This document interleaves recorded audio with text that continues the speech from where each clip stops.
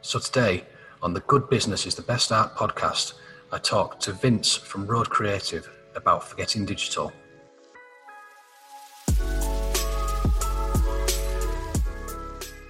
So today I'm joined by Vince from Road Creative. Vince describes himself as a Norwegian graphic designer, educated in England, and has a career spanning 23 years. Vince's background mainly focuses on around publishing from trade businesses, local authorities, local businesses, as well as UK and Norwegian tourism projects.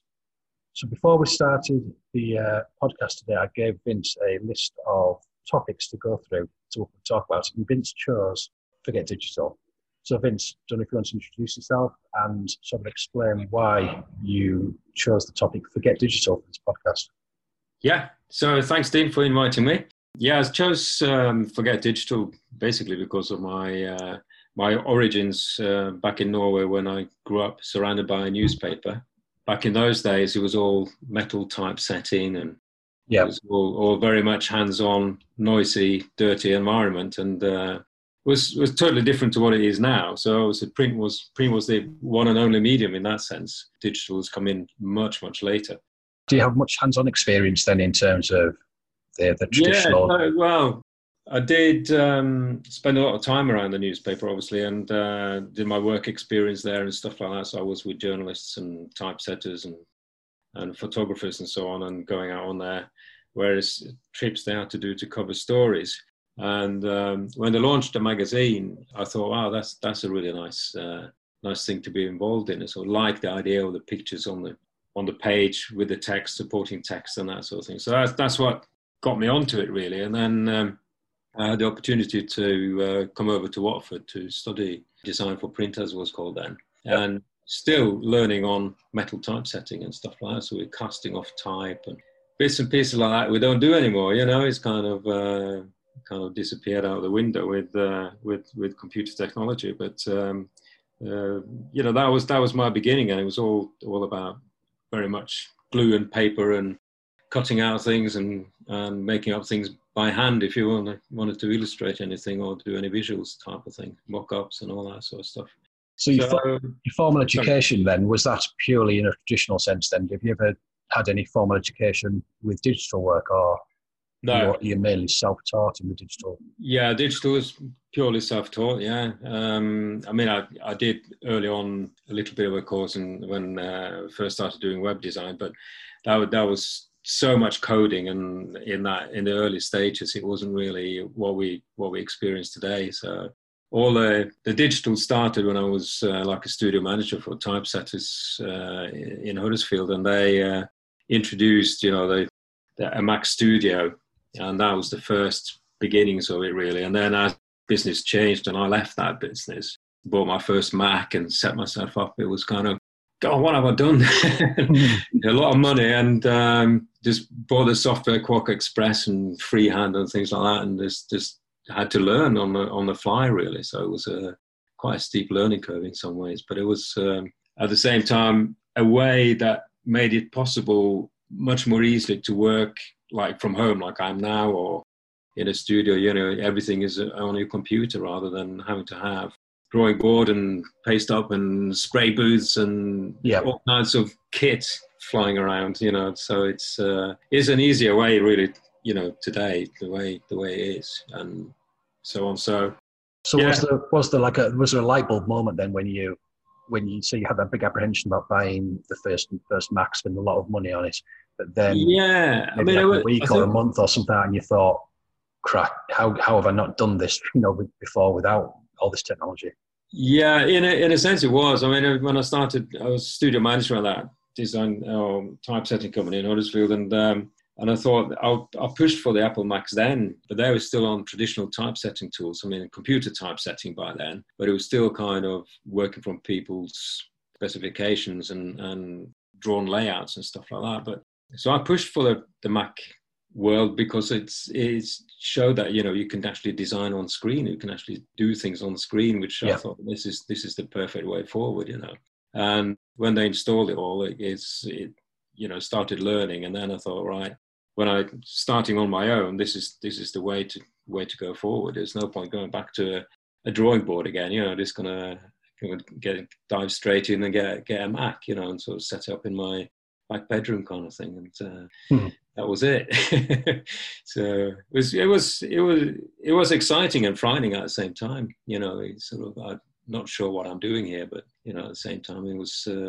I felt this was definitely the way forward in terms of design, layout, and the freedom of it. I had, with freehand, I had all the tools to hand with drawing and graphs and things that I needed for publications and so on. So it just gave me a lot of options. And back then it was buying pictures on CDs and so on. So we bought in picture libraries to use. And, I remember, clip out CD. Yeah.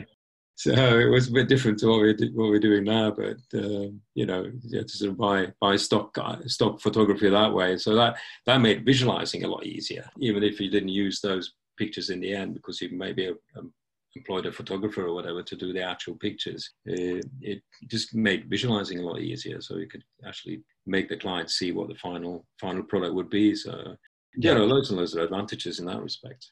Especially around publishing as well, I suppose, where the speed is important. You don't have to have everything to that deadline of the traditional methods. You can run a lot later than what you probably could do. Yeah, definitely. I mean, that's a double-edged sword in a way, because you tended to always be you there at the end of the line before it goes to print, and the editor would write till the very end and say, we want to ditch the article and put another one in because something has happened.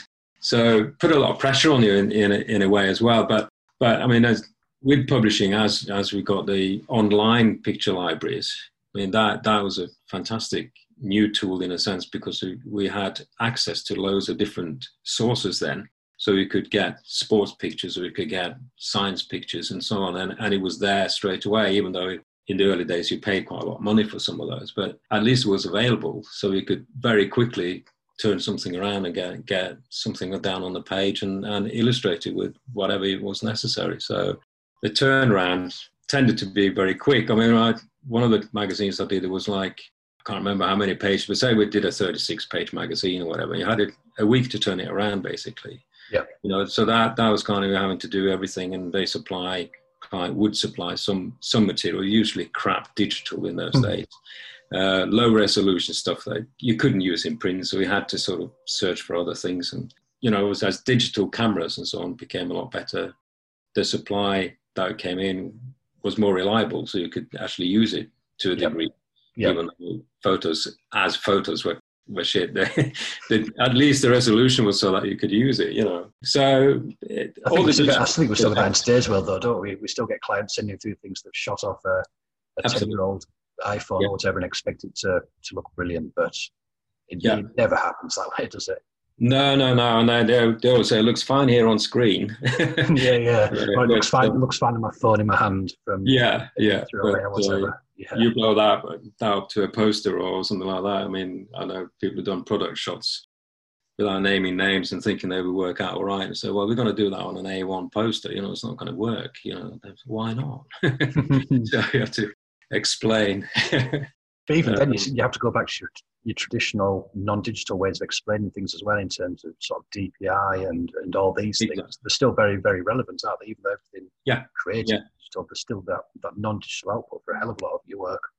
Yeah, definitely. I mean, I use a lot. I go back to what I knew early on a lot of the time in terms of how I approach a job. So all those sort of quality issues and things that you get at times because of the way clients send you material. You go back to what I knew back then and sort of think, well, that quality of that image or that whatever you're sending me could be a graphic or something like that they're sending. Yeah. And they think it's all right, and it isn't all right because it just isn't, the quality isn't there. I think every creative that's ever taken on a job has probably experienced this sort of thing at some time or another. Yeah. And it's not exactly not necessarily the client's fault. It's just that lack of understanding, isn't it? That lack of expertise. Yeah, they don't have the professional knowledge, and nor should they have really. But they have to trust what you say, and you sometimes you have to recreate stuff, and they're thinking that should be totally unnecessary. But I know it is. Yeah. Maybe that's half the problem as well with digital being so easily accessible that Yeah. maybe the value of it isn't perceived as well as it should be with a lot of people. If Yeah. they see the kids or something playing around with Photoshop, or I know my 6-year-old, she loves a program called Tux Paint. All right. Yeah. It's basically Microsoft Paint, but Yeah. a bit better. It's got stamps and all that sort of thing on. Yeah. But you can see how just even accessible it is to a 5 and 6-year-old, and how they enjoy sort of playing with digital content. Yeah. If you're a 20 or 30-year-old, then yeah, you can quickly get, you can quickly get a result. That's the thing today, with technology. So, and a lot of templates and things out there that you can use. So it is easy for anybody to produce something. Yeah. And that's been since what was called desktop publishing came along. That was a real battle to sort of get across to people that, we're going to do it ourselves now. Are you really? Yeah. And then they turn out some absolute rubbish, and then they don't. It all looks the same as well, doesn't it? You can tell when these templates have been used time and time again. Yeah. And the wrong font always, Yeah. It's kind of a typical thing that people do, that looks nice, but it's totally inappropriate. You can't read it properly, and it's on the background. That makes it even more illegible. So, and that is a little bit frustrating as a designer at times, because you advise people and say, well, this is going to look right, and they think, no, change this and change that, and they want to be involved in the design process, and they actually haven't got a background to be that, but because it's kind of a subjective thing. Yeah, everybody suddenly becomes a designer, when you're doing stuff like that. So it's hard. It's I think it is kind of hard for clients to let go completely. And sometimes if that does happen, then amazing results can happen. Is when there's a little bit. Yeah, it's that trust thing, isn't it? Yeah, absolutely. Yeah, sometimes a client is used to deciding their own things, and they have tastes and dislikes on how things look, and they take it into the design and the design discussion. Of course. So that it is a constant battle, really. But so other clients are dead easy, and they kind of, you're the professional, you know what will work and what won't work. So I'll go with what you say. And if it goes wrong, then they can give you a bollocking afterwards, But, very true, very true. So would you say then at the moment, do you use any traditional methods in like the creation of your work? Do you still get the pen and pencils out? And I do get a pen out, definitely. I do sketch out, particularly if it's like brochure work or magazine work or something a little bit more involved, where I want to get a feel of how something is going to work out. I would say that's kind of more at the start of the project then, in terms of the concepts and just getting ideas out of your head onto paper. And which way can I go with it? And then and I often write down a lot of pointers as well. So I sort of look at look at the audience and look at what the product is and how is it going to fit in. And so I write down quite a few notes and try and look at, drawing on the internet, look at competition, what they're doing maybe, and so on. But in terms of the traditional skills, is about drawing things down, sketching it out, seeing how a brochure might work. How will that, the content I've been given, how will that work over a 12-page, or will it just make a 6-page, or to folder, or will it be 8, 12, whatever? Because sometimes you get a specification from the client and say, I want a 16-page brochure, and you look at it and it's not actually 16 pages there. How do you fill that? Does it work? So then it's easy to sketch out, okay, I've got that bit of content, I could put a picture in there and whatever. And it's just a natural thing for me to do on a piece of paper rather than on screen, that initial thought process, But then obviously as you go on, you take that and you put it on screen and start filling in with actually copy being supplied and images you can, bob in just for visual purposes. So I very quickly go onto screen, really.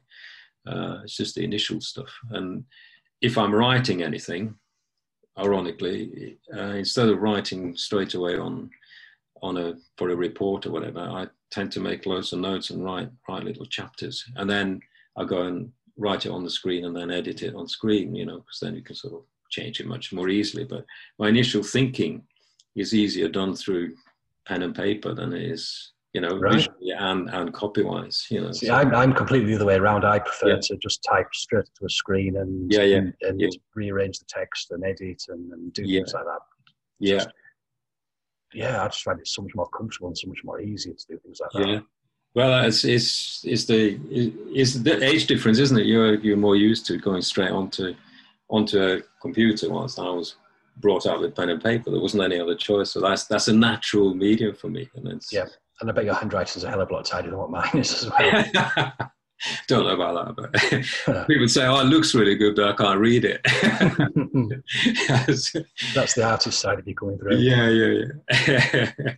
But no, it's. I mean, you know, it was one of those things where you quickly adapt to working with a computer because you've got all your tools there, and it's quick and it's not messy, and you don't need loads of space to draw out things and spray things. And you know, I mean, back in the day, you know, we were spraying things with spray mount, and we were just, you know, we were stuck to the floor virtually sometimes, you know, because we've just been, you know, putting up displays and what have you, and it was ridiculous, really. It's not very good for your health either. No, it can't have been good. But you can't be bothered walking to the side of the studio to use the spray booth. You'll just, I'll just do it here. It'll be fine. Yeah. It was, it was a very different environment back then. But you know, I think it's in some ways it was more exciting, particularly if you're looking at you were in a newspaper. You know, like I experienced in my early days, and but now it's a lot tidier space, and maybe it's room for another different creative process, really. Yeah, because you're not battling with the tools. You actually just be able to get down and think about how to solve a problem, you know. Yeah, you don't have to allow for maybe even half an hour at the end of the day to tidy everything up and clean everything down and all that sort of stuff. Yeah, so again, just like a massive time saver there. Yeah, definitely. But that, I mean, as I mentioned earlier, that puts a pressure on you at the end of the process, because it's so easy to push you up against press date, if you like, if that's there, or a time when things need to be going to the printers because there's an exhibition coming up or whatever. And typically a client will have forgotten that the exhibition is next week when they ring you and say, I need a brochure, you know, or I need a display. So you're always pushing against the deadline with things like that, because it seems quite quick to do it. You know, in a client's eyes, it's quite quick to get a result and get something out, which it is, but they forget that you're working maybe through half the night to get it done, you know. Yeah. There's that magic create it now button hasn't appeared yet, has it, from Adobe or anything like that? But yeah, I know what you mean. There is that perception of that. Yeah, and it's just a few clicks and you got it. You know, it's a 5-minute job, but it isn't. You know, if it looks like it's been an easy job to do, you probably solved it very well. But it's taken you a long time and a lot of years' experience to be able to do that. You know, that's the thing. You know, and I think people forget that. And a lot of clients have sat with me and thought, oh, bloody hell, I didn't know I was this involved, you know, getting this done. And you spend a day or half a day with a client in the studio, and they go through all the processes, and then they're learning that it's not as easy as you actually think, you know. It's not as quick as you think it is. Yeah, but there's a lot more behind the scenes than what people realise. Yeah. Maybe in some way we kind of want that traditional big machinery and all that sort of stuff to maybe make people realise that that's kind of the effort that was used in the past, and that sort of effort is still used now, but in just a different way, isn't it? Yeah, and they appreciate it in a way that things wouldn't be turned around so quickly. Yeah, you know, you knew that if they're making a copy change, you had to get some typesetting done, and you need to go and get that sorted, mark that out, then paste it down again. You certainly not get it that day. You get it the next day if you're lucky, you know. Yeah. So people were maybe a bit more careful doing amends. Maybe one of the drawbacks with digital is that people send you copy and then they forever amending it after it's actually down on the page. You know, once you've done your first layouts, and you keep going through a lot of changes when it should really be done earlier on and give you a cleaner copy. You know.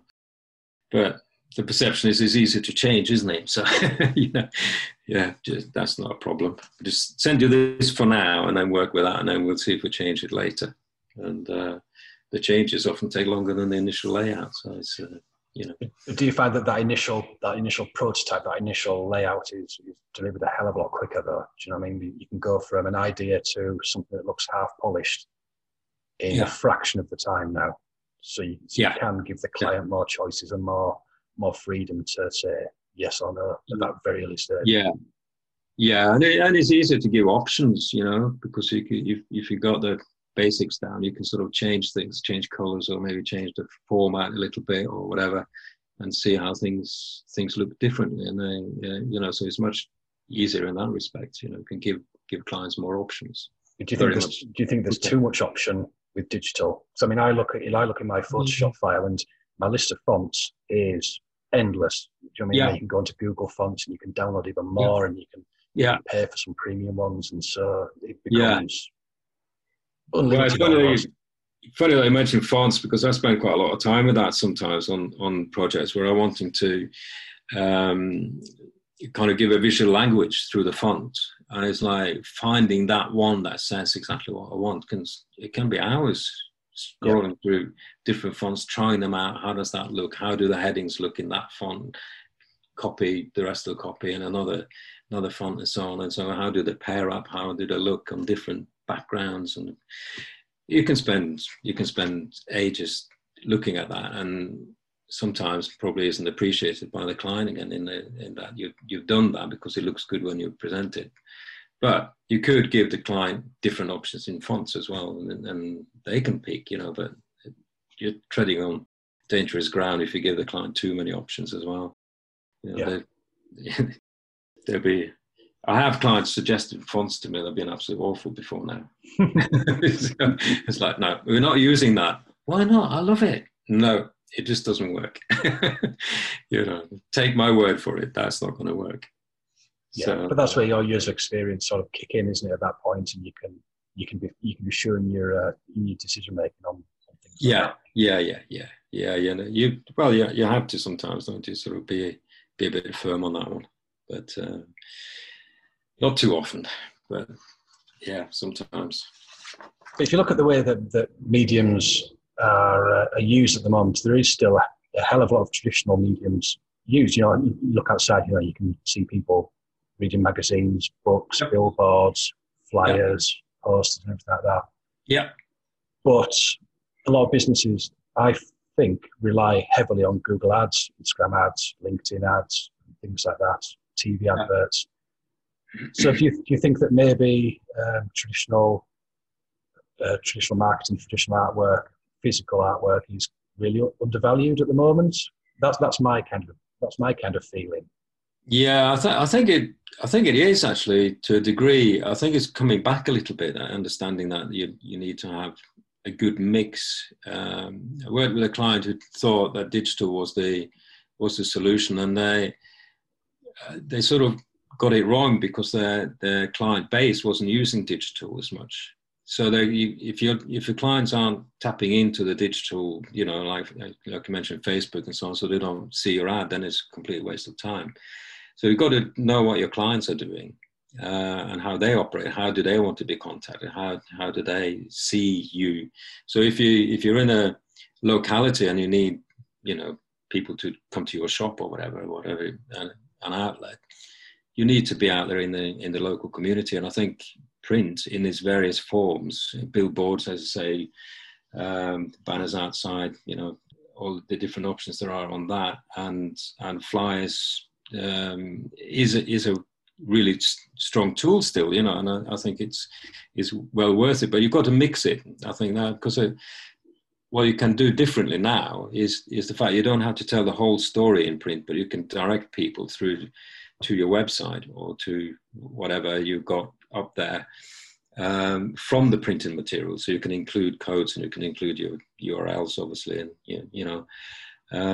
so it's you're using it, you're informing people in a different way. So you don't have to put all your products up on the flyer and mention everything and the current prices, but you can entice people to go on your website to find all the products and all the prices. And your website. I was thinking that the other day purely because I think if you look at how many emails or LinkedIn messages you get on, say, like web designers, I must get 10, 20 a week web Yeah. designers saying, this is what we do. But I can't remember the last time I actually received anything through the post, whether it be a Yeah. flyer or a postcard or a little Yeah. brochure or anything like that, just to Yeah. say, I'm here, check me out. Yeah. And I think if you receive something printed nicely now that engages you in looking at it, I think it actually makes you sit up and take note of it. And also the thing I like about print is that you keep it kicking around your office for a bit. So it's not necessarily straight in the bin, certainly if it's designed in the right way and is of interest to you. Whilst in the digital world, I have the sort of sense that you look at something and then you click off it very quickly and then it's kind of gone off your desk then.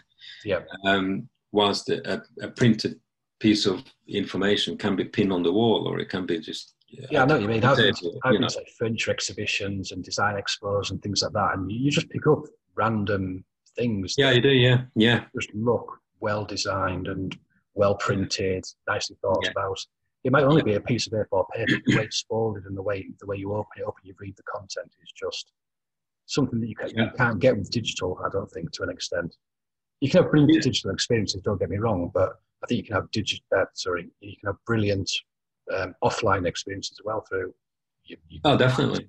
Yeah. No, definitely. I think they have to work in pairs. You can't sort of say I'm just going to do this and completely convert back to doing print marketing again. That probably wouldn't work in today's world. We have to understand that. But I think the way, as you say, if you go to exhibitions, you're picking up stuff because it's there, and that looks attractive.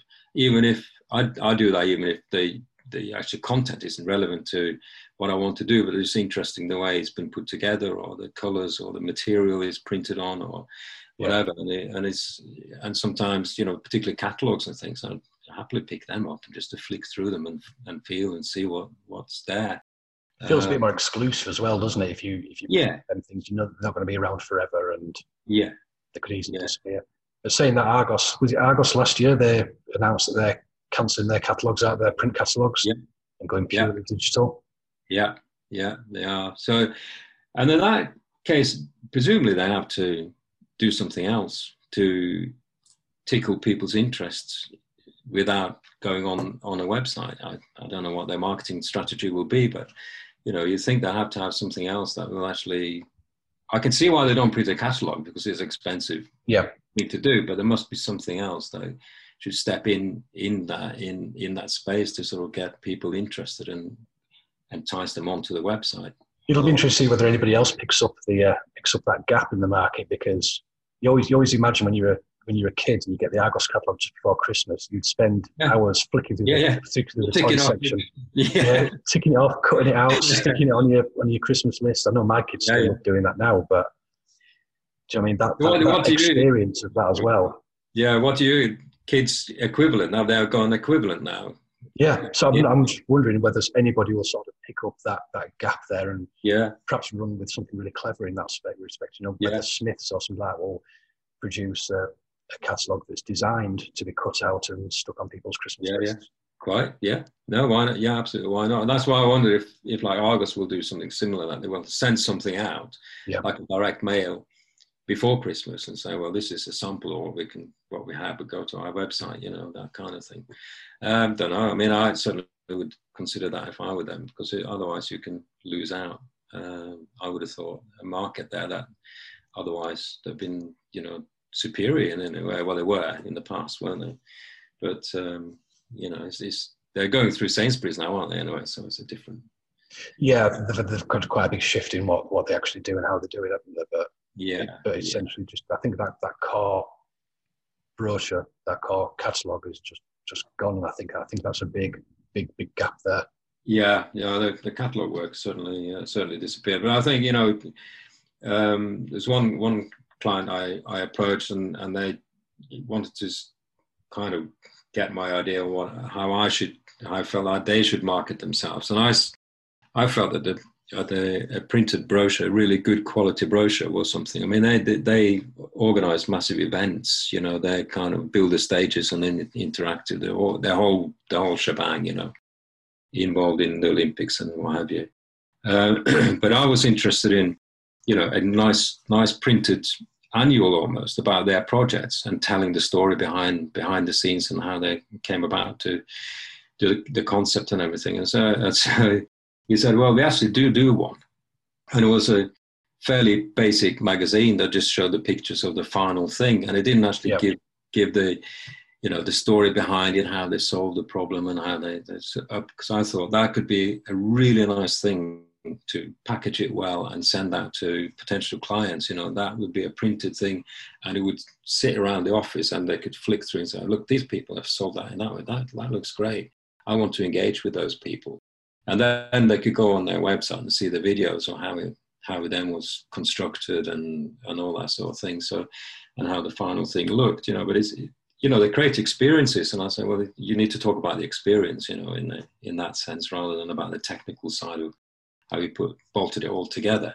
And that could have been so nicely told in a really nice annual magazine, you know, but they didn't buy into that. So it didn't come off, but, you know, it's an interesting concept, though, isn't it, to be able to have more free reign almost with the printed media, because you know that the core information is on the website or on YouTube videos or something like that. So your initial hook with the brochure or flyer or anything like that doesn't have to be in detail. It's just about grabbing that attention. Yeah.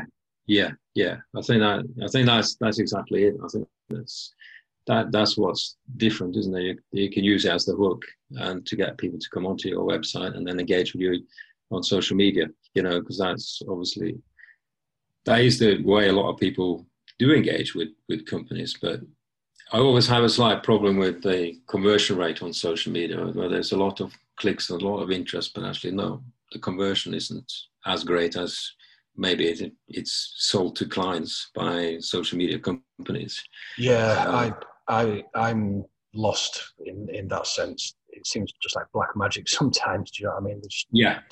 If people can get the results, fair enough. Do you know what I mean? But it's there's so many variables and so many different ways of getting people's attention that it can almost become like trying to shout in a crowded room, can't it? So again, going back to I think that, you know, because I've been doing a little bit of market research and taught market research to marketing students at the university. I think that's a really powerful tool. If you find out your customers' behaviors and identify that, then you know exactly which medium you should be using, so that you know that, okay, then a proportion of them will just look at print and a proportion of them will engage on Facebook or Twitter or whatever it is.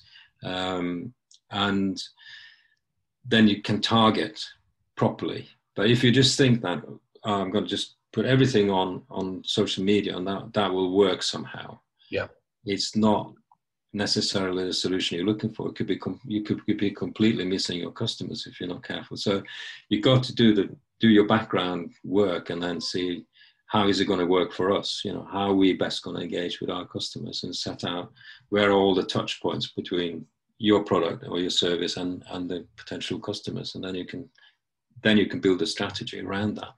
But if you just jump in and think, well, we can do our own posts, can't we? You can save money on that, but as a company, you're going to be doing that all the time. You soon run out of speed, and I've seen several examples of that. You know, they're just very enthusiastic for the first week, and then they find that actually we're too busy to be doing this all the time. So then, you know, it falls apart, and then you've lost everything. Then really, you know, having the right strategy in place, digitally and non-digitally is key, isn't it, to these types of things? Absolutely, and I think getting that mix is really crucial these days. You know, it's not just one or the other. You've got to get the mix, and you've got to know what that mix should be. You know, so So I mean, do you think that I think we kind of both agree then, really, that you can't really ditch analog and you can't really ditch digital in this day and age. Kind of things have got to be blended together. Which way you balance it out is kind of, you know, up to yourselves and however people want to do it. But do you think there are any sort of traditional practices or techniques that are maybe overlooked at the moment, and do you know what I mean, that could be maybe utilised more in people's marketing and their businesses? I'm not sure it's overlooked, but I just think it's the way it isn't utilized in a sense by certain companies that probably would benefit more from a local, more visual presence in the community, if you like. Billboards, posters, not flyers are a bit of a hit and miss thing, you know. It has a bit like, well, we just send them out and hope for the best kind of thing. It's got to be targeted, whatever you do. Yeah. But I think there's, you know, I saw something not so long ago that direct mail responses on printed media has increased because people actually pay attention to it now. Mm-hmm. Whilst they lost it, you know, you were flooded with it before. So therefore, you're straight in the bin when it comes into your house, you know, because you're not just all that garbage. Whilst now, there isn't so much of it, so you actually pay more attention to what comes through the door and lands on your doormat. So in a sense, direct mail is a better thing to use now than it was years ago, when that was the only way to do it, you know. So maybe that's ignored a little bit in terms of the marketing mix, because it had a bad reputation for having, like, you know, just a 2% return or whatever, you know, was really poor. But now apparently it's shot up to, you know, like 17% return or something. Somebody had measured, I don't know. But do you think I can't remember where I saw it now, but do you think that's kind of a flip? Because I know what you mean. With traditional print, you'd get inundated with flyers and junk mail, and you say it would just go straight in the bin and you wouldn't even look at it. But in a sense, I think people are like that now with adverts on Facebook and Instagram. Do you know what I mean? Just scroll straight past them without even giving them a second glance. As soon as you see the word promotion or something, and you know, it flags it straight away that it's a paid promotion. You just zoom straight past it. Yeah, absolutely does that. I think it's the same psychology, really. That's you know, you're bombarded with things, so you ignore it all. I mean, the thing about, I suppose, Google is the fact that, you know, you can target your search, and then you get the advertising that is kind of targeted to your previous searches and all that sort of stuff. So yeah, you know, it gets very, very. You can easily be drowned out by things, you know, because you know that you've looked at holiday cottages, and then you find that next time you're on Google, you find that all the ads down the side are holiday cottages, you know. Yeah, there's nothing worse, is there? If you've been working on a job for a client, you've been looking at something completely obscure, like I don't know, do you know what I mean, speedboats or something like that. Yeah. You're never going to buy one. We're in the middle of Huddersfield. Do you know what I mean? No, it's not really. No, the narrow canal in Huddersfield is not ideal for that. But you're inundated with speedboat adverts for the next 6 months. Yeah, that's right. Yeah, so no, you're right. I mean, that is probably the same thing, and that's the, you know, the differentiating yourself from the crowd. That's probably a bigger challenge now than it's ever been, in a way, because you got so much now. You got so many people, you know, digitally and not knocking on your door wanting to sell their stuff, that you really got to differentiate yourself in some way, and that's a real challenge, you know, for branding people and marketing professionals to do that. And how do you separate yourself from the rest of everyone else who's keenly wanting your business? So to kind of finish up there, then, I mean, what would be like your tip then for using your traditional background and your traditional skill set to help yourself sort of differentiate? If you are a business owner, how would you use them traditional skills? Well, I mean, I would just, obviously, depending on the client, and I would, to be able to use those traditional skills, or that the print medium, I would have to say that it has to be the right customer for that to fit, and it has to be somebody who's, for example, something like a hotel. Let's say that they could have a nice brochure in the rooms, telling the story of the area, maybe some examples of walks and stuff that you can do around that particular destination, and make that an interesting book that can be taken away. And with the quality of the paper and the quality of the print and the quality of the photography and the writing and everything else, you can reflect very well on that brand that destination to say, this is a quality product, this is a quality place to be. And I think in that sense, you know, it brings the brand some quality and gives it some stability. And other products as well. Obviously, if there's a manufacturer who produces some fabulous stuff, there's nothing to say that a nicely printed brochure or a printed brochure to go with. I mean, now, I mean, we used to get nice brochures when you picked up a brand new car, and you know, in the past used to do brochures and so on for BMW or whatever, and they, you know, the quality was fantastic, and it showed all the interior and the stitching and the leather and all that kind of thing, and it just gave it a bit of the brand, a bit of something. Now they don't print them anymore, you know, which is a shame. You know, I mean, people like Rolls-Royce and so on, they'll probably give you a nice little leather-bound book with you, or they should do, I think. You know, just to give you that kind of something a bit special. And I think that's maybe where it comes in that sense. You know, it's something a little bit special sometimes. And I think if it's nicely produced publication, is really good. And I think another thing where the printed media is very good is even though I say because of my background in magazines and publications in that sense, but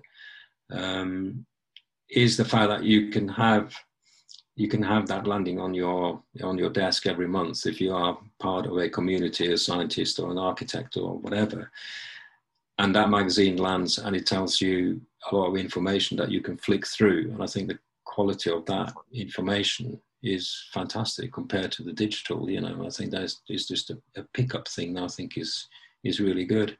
So it's a different way of communicating, you know. But I think nicely produced brochures and so on, they're always going to reflect well on a brand, and it's, you know, I think it's something that you can have around. And I totally agree with you. I think that a lot of people miss out on that, and and I think the fact that, you know, it's longer lasting. The printed word and the printed brochure will always be longer lasting than a quick look on a screen. You know, I think it's so easy on a screen to flick onto something else. I think that, I don't know, maybe it's just my own way of interacting with it, but you don't stare at it. Well, maybe stare at it all day when you're working on it. But, you know, I'd rather sit and flick through a magazine or a brochure and read what's on that page than reading it on screen. You know. So I totally agree with you. I totally agree with you there. So yeah, cool. I think we'll wrap it up there, Vince. Okay. Yeah, that was very good. Yeah. So I mean, it's been great to have a chat with you today. And if anybody listening wants to know more about Vince, I will put his website for Road Creative in the show notes for this, as well as his social media accounts. So yeah, it's been great talking to you, Vince. You too. Thank you very much, Dean, for inviting me on. So until next time, on the Good Business is the Best Art podcast, keep creative. Take care, everybody.